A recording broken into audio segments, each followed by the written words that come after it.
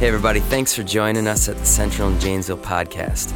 Please remember to check us out on centraljanesville.com throughout the week. We're excited for wherever God's got you at right now, and we hope this message brings you a little closer. Thanks. We're gonna get into number 4 part of our, I think, 6-part series of our Romans chapter 8 series. And today we're going to be talking about committing to seeing that, believing that I'm not a slave to fear.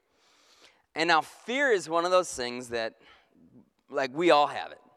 Whether we like to admit it or not, we all got it. I don't know if this resonates with any parents out there, but I was one of those parents that when I had little babies, I'd find myself walking in the room and I'd stand there for like 5 minutes until I knew that I saw them breathing up and down. There was times where I wake up in the middle of the night and I couldn't fall back asleep until I go and check on my kids. Like, just that fear of worrying about stuff. I remember when I was dating Crystal. We were dating in high school and be hanging out at my mom and dad's house. I used to say my house, but then I realized now that I've got kids and no, I put all the money into that, so it's our house. So it was my mom and dad's house. I get that now.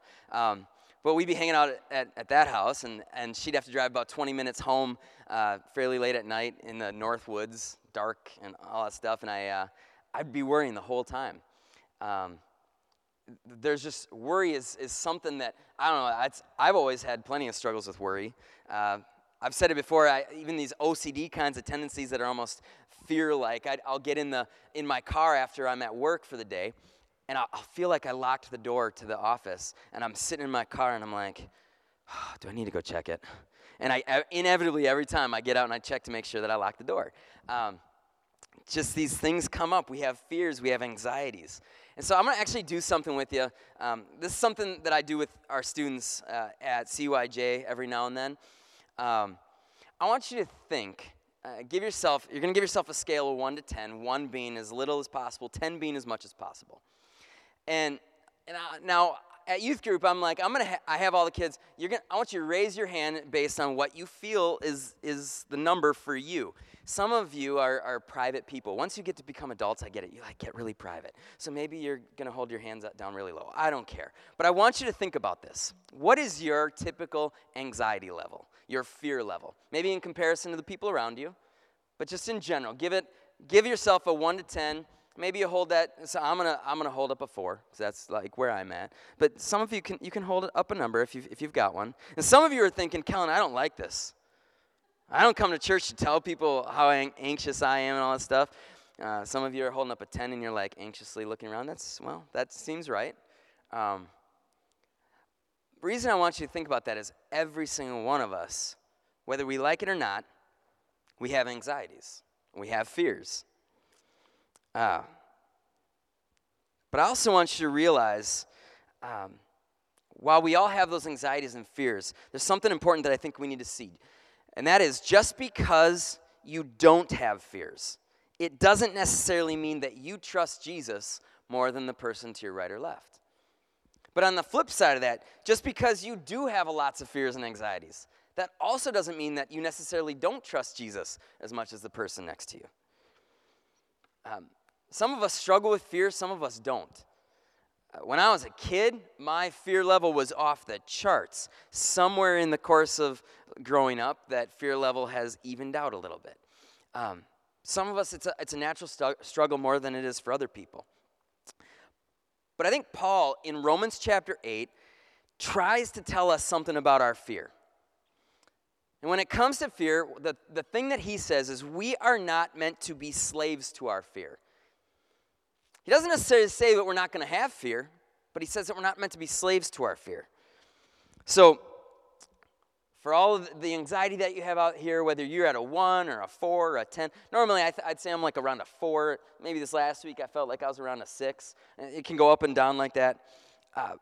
But maybe no matter where you're at, maybe you can actually experience fear and have fear and anxiety go in you, but maybe we don't have to actually be slaves to it, even when we feel that.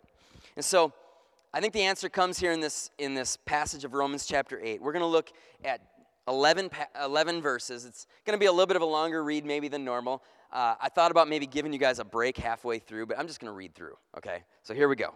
Romans 8, starting in verse 15. This is from the NIRV. The kids in KidsWorks, they use the NIRV because it's a really nice, understandable version. They call it the nerve. And they kind of say it like nerve, like it's a little bit obnoxious, but that's what they do. So here it is. You didn't receive a spirit that makes you a slave to fear once again. Instead, you received the Holy Spirit, who makes you God's child. By the Spirit's power, we call God Abba. Abba means Father. The Spirit himself joins with our spirits. Together, they give witness that we are God's children. As his children, we will receive all that he has for us. We will share what Christ receives. But we must share in his sufferings if we want to share in his glory. What we are suffering now is nothing compared to the glory that will be shown in us. Everything God created looks forward to the time when his children will appear in their full and final glory. The created world was bound to fail, but that was not the result of its own choice. It was planned that way by the one who made it. God planned to set the created world free. He didn't want it to rot away completely. Instead, he wanted it to have the same glorious freedom that his children have. We know that all that God created has been groaning. It is in pain, as if it were giving birth to a child. The created world continues to groan even now. And that's not all. We have the Holy Spirit as the promise of future blessing. And we also groan inside ourselves as we look forward to the time when God will adopt us as full members of his family. Then he will give us everything he has for us. He will raise our bodies and give glory to them. That's the hope we had when we were saved. But hope that can be seen is no hope at all. Who hopes for what he already has? We hope for what we don't have yet, so we are patient as we wait for it. Now, I just read all that. I'm going to go back to the very first verse that we just read there, because really, the first verse here, it sets up everything that Paul is talking about in this part of Romans 8. He said, you didn't receive a spirit that makes you a slave to fear once again. Instead, you received the Holy Spirit who makes you God's child. Now, I was looking at different versions of this passage, and I was looking at this verse, and I caught something kind of interesting. The NIV actually doesn't put the word again in there. That again is lost in the NIV, and there's a bunch of versions where again is actually lost. There is a Greek word at the end of this sentence that is, the Greek word is palin. You want to guess what the word palin means? It means again. And so I got to thinking about that, and it was really interesting that, first off, that some translations kept that out in the translation. I think it's a super important aspect to this verse. And the reason for it is, Paul is saying we didn't receive the spirit of fear once again when we came to Jesus. In other words, we were born into this faulted spirit. Paul actually talks about how we were born into Adam. And what he means by that is the sin that Adam and Eve walked into in the Garden of Eden, there was consequences that came with that. And part of that consequence actually is this slave to fear that we had when we were born into this world. But I love how Paul is saying, when we come to Jesus, we don't get that same thing again. We don't get that same spirit of fear given to us. We now have something different, something better that's given to us. We've been given God's Spirit. We have been made family with God. We've been given a Father in heaven. We now have a loving Father with whom fear is not meant to be the defining trait of how we experience him. But before we were given the Spirit, the Holy Spirit, there was this fear. And there was this break in this relationship that wasn't meant to be the way it is. And Paul's trying to see, I think, that we have an incredibly great privilege. Every single follower of Jesus, we are born into something new when we come to Jesus. And here's what it is. The great privilege of serving Jesus is that we get to live life unafraid. We get to live life completely unafraid. If we follow along with the Spirit, we can live life unafraid. Again, verse 15, it was saying we weren't given this spirit that makes us a slave to fear. See, there is no fear in God. What in the world would God have to be fearful of?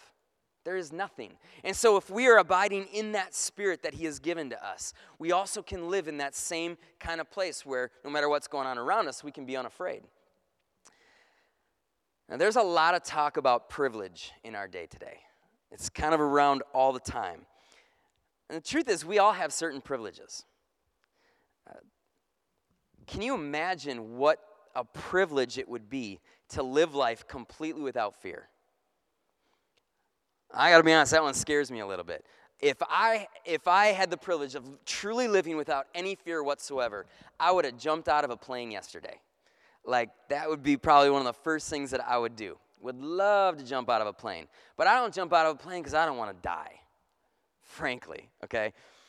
I also would say this. I think if I had the privilege of not having any fear whatsoever, I would speed a lot. And you know, every single one of us, the only reason we don't speed is because you're afraid of those flashing lights behind you, right? During Christmas, every Christmas season, I feel like I have a little bit more anxiety than normal because you look up in the rearview mirror and you see lights flashing. And you're like, oh no. That sinking feeling when you feel like you're about to get stopped for speeding, it's no fun. But it's that fear that keeps me away from it. And the truth is a lot of the fears that we have, some of those fears that we have, they're actually, maybe they're for our health and our benefit. It's good to have a little bit of a fear of jumping out of a plane because it keeps you from maybe dying as much, okay? It's good to have a little bit of a fear of speeding because it keeps you safe on the road. And just like the Bible also talks about how we are supposed to have a healthy fear of God. But that fear is not like the kind of fear that Paul's talking about in this passage. The kind of fear that Paul's talking about is this debilitating fear that you become a slave to where you almost can't even function in your life. But see, we get the privilege of being able to live our lives without fear that paralyzes us like that.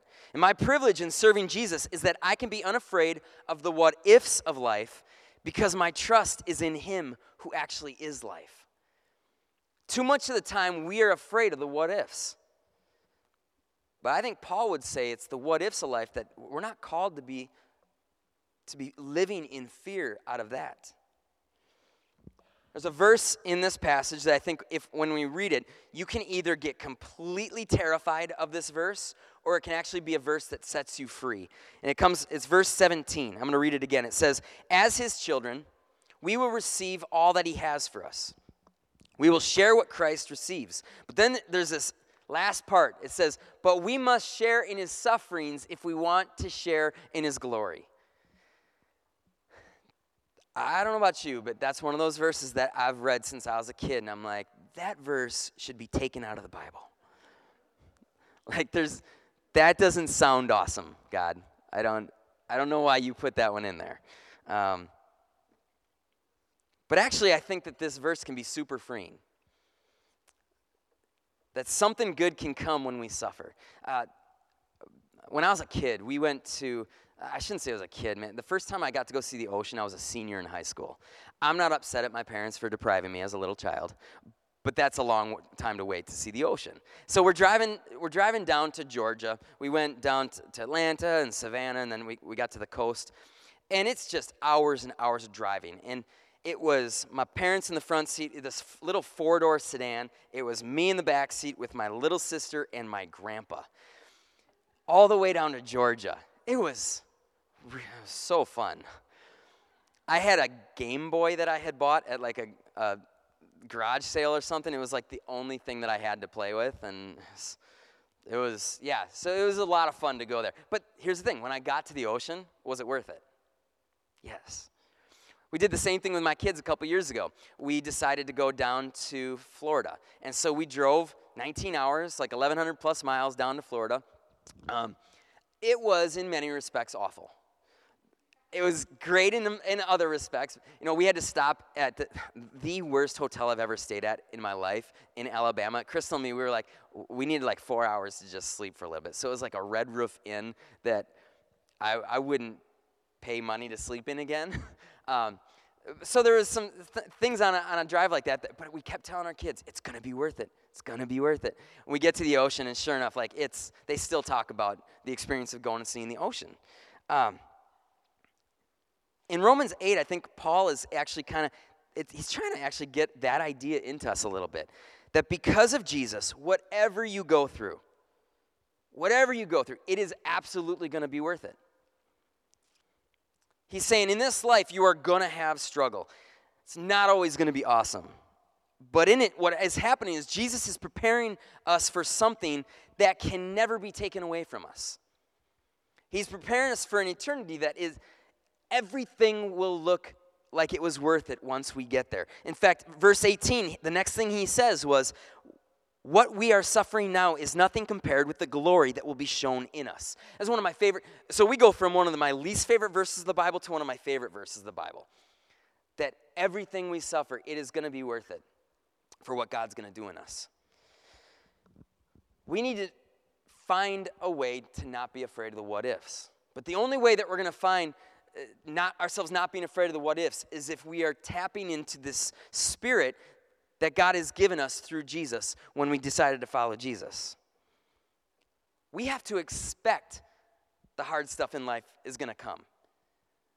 Not just be like, oh man, I'm so grateful that my life is so good right now, and I hope it just stays that way. Like, there's got to be a thing inside of us. Like when some of you Packer fans, when you were watching the game last night, you knew this is probably going to turn out bad. That's the life of my life and the Vikings' life, okay? There has to be a little bit of let's expect it and be ready for it, because God hasn't promised us that it's all going to be great. Now let me argue against this idea of fear for a minute from a rational point of view. You know, we look at Scripture all the time, but I want to take a little bit of a rational view here real quick. There's a difference between living with an acceptance that bad things are going to happen and that you're just going to have to deal with it, and fearing that bad things are going to happen. One thing is accepting it, one thing is fearing it. And so the Department of Psychology at the University of Pennsylvania, they did a study a number of years back. They took 29 people who have anxiety issues, and they did a study on them. For 10 straight days, they had them write down all of the fears that came into their minds. So for 10 days, they were writing all this stuff down. And then they followed them for 30 days to see what of those fears actually came true. You want to guess what percentage of the fears actually came true? It was 91.4% of the fears that they had did not happen. So we're talking, 8.6% of it actually happened. But here's what's really interesting. Of all those people that they studied, 29 people, the thing that was most common was that of all these fears that somebody had in those 10 days, most of the people had none of them come true over the next 30 days. So 100% of the things that they were worried about in a 10-day span did not happen over the course of 30 days. That was the most common thing. Kind of puts into perspective how we fear about stuff. I would say this, at best, 10% of our fear is rational fear. 90% of our fear is irrational fear. My question then for you is, where do you live? Do you live in that 10% of that rational fear that's just kind of there and you can live with it? Or do you live in the 90% of irrational fear? Now, I can't control certain thoughts of fear coming into my head at times. I don't think any of us can always control all of our thoughts. We can wake up in the morning and say, hey, God, help my thought life to be good today, and I pray that you'd keep fears out of my head. The truth is, though, I think the enemy uses fears. He wants to use fears, and he wants to implant those thoughts into our head. Just those fears being there is not what we're really talking about here. It's that dwelling on them, becoming a slave to those fears. We need to realize this. Your fears are not going to keep you from experiencing pain. When I was a kid and I would worry all the time, it's almost like I would worry so much to try to, okay, if I worry about this, I'm going to keep it from happening. That's not going to happen. The power of Jesus in our lives can walk us through any pain that we might experience. So we need to choose to give our fears over to Jesus rather than letting those fears own us. Okay, so that was maybe the rational, logical reason why I think we should try to find ways to let this fear go. But I want to give you some more scripture outside of Romans chapter 8 that talks about fear. One of them here is John 14:27. And this is Jesus talking to us. He says, "Peace I leave with you, my peace I give you. I do not give to you as the world gives. Do not let your hearts be troubled, and do not be afraid." When we get to follow Jesus, here's one thing I love. We are called to, but we also get to live by faith and not fear. We're called to live by fear, but I want you to understand it's actually a privilege that you get to live by faith and not fear. We are privileged in who we are in Christ, that he's told us, I don't want you living in fear.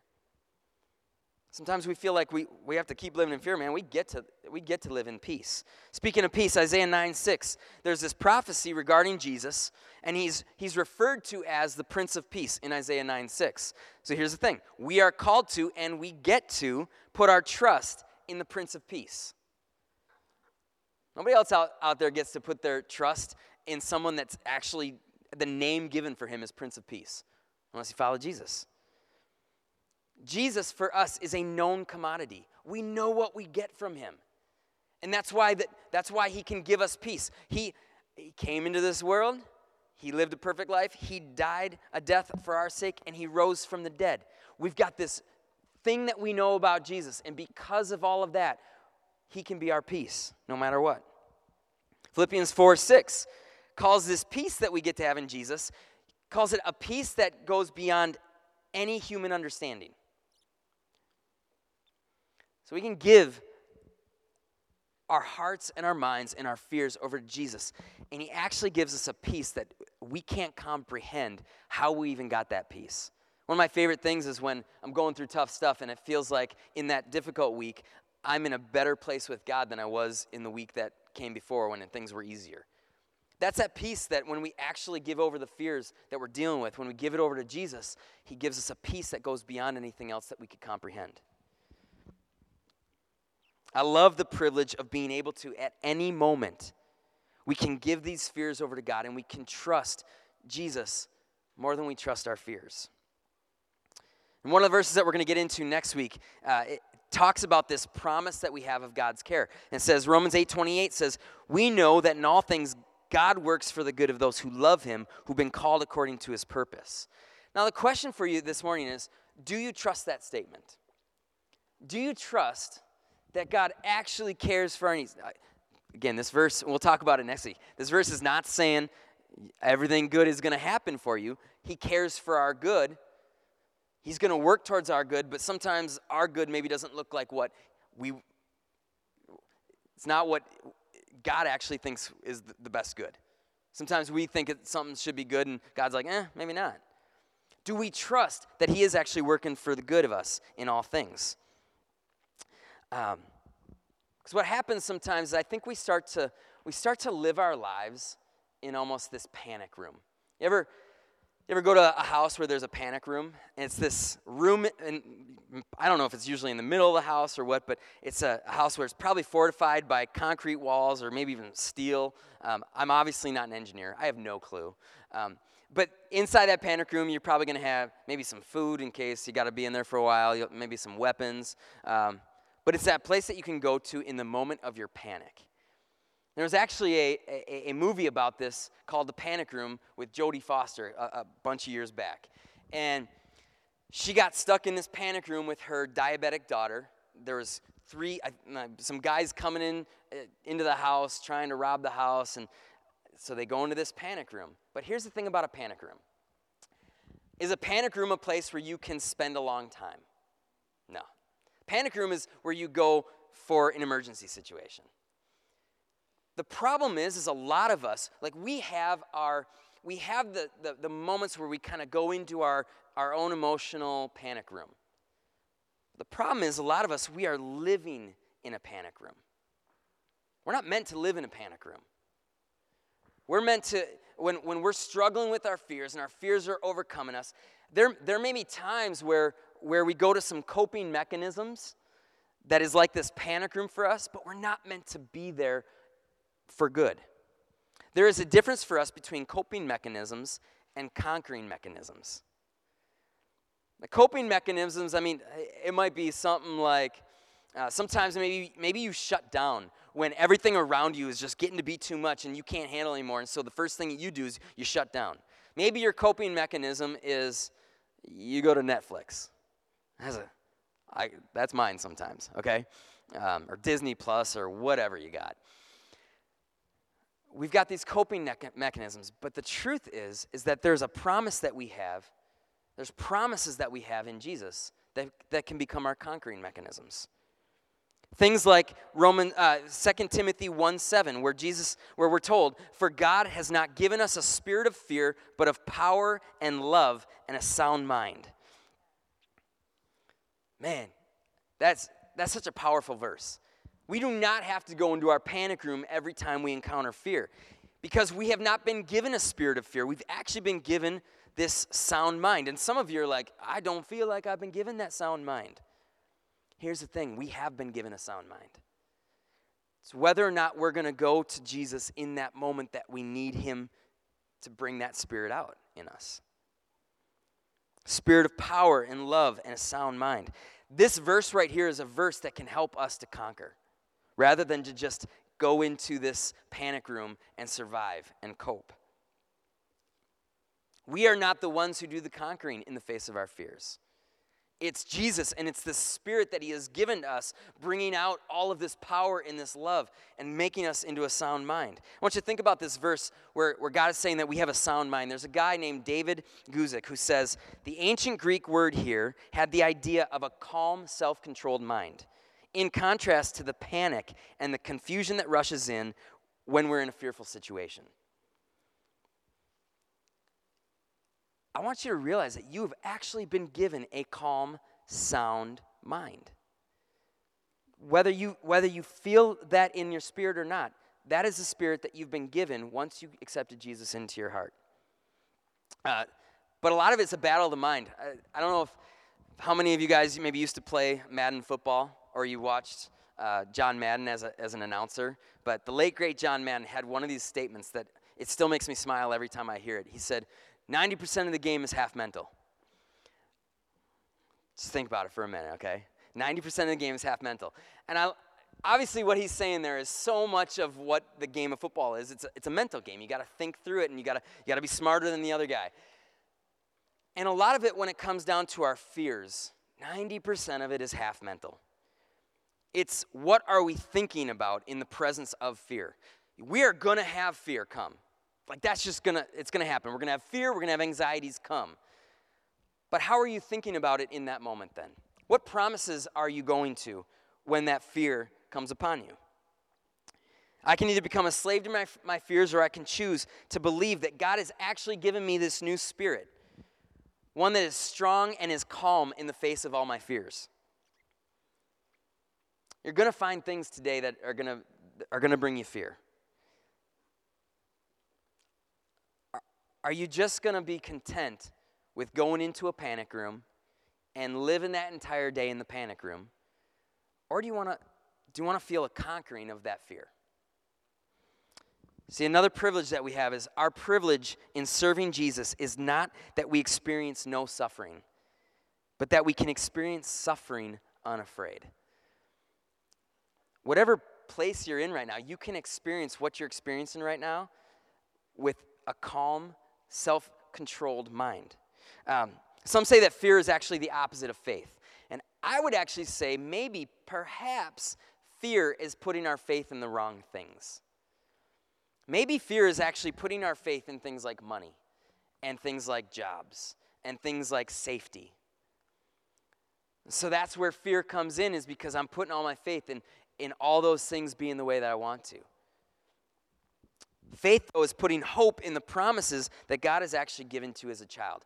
And so, Romans 8, it's all about, so much of it is about these promises that God is trying to get us to see and believe something differently. And so, again, I want you, if you haven't done so already, grab the study guide on your way out today. There's a bookmark that has all these commitments that we're talking about. Today's commitment, I commit to believe that I am not a slave to my fear.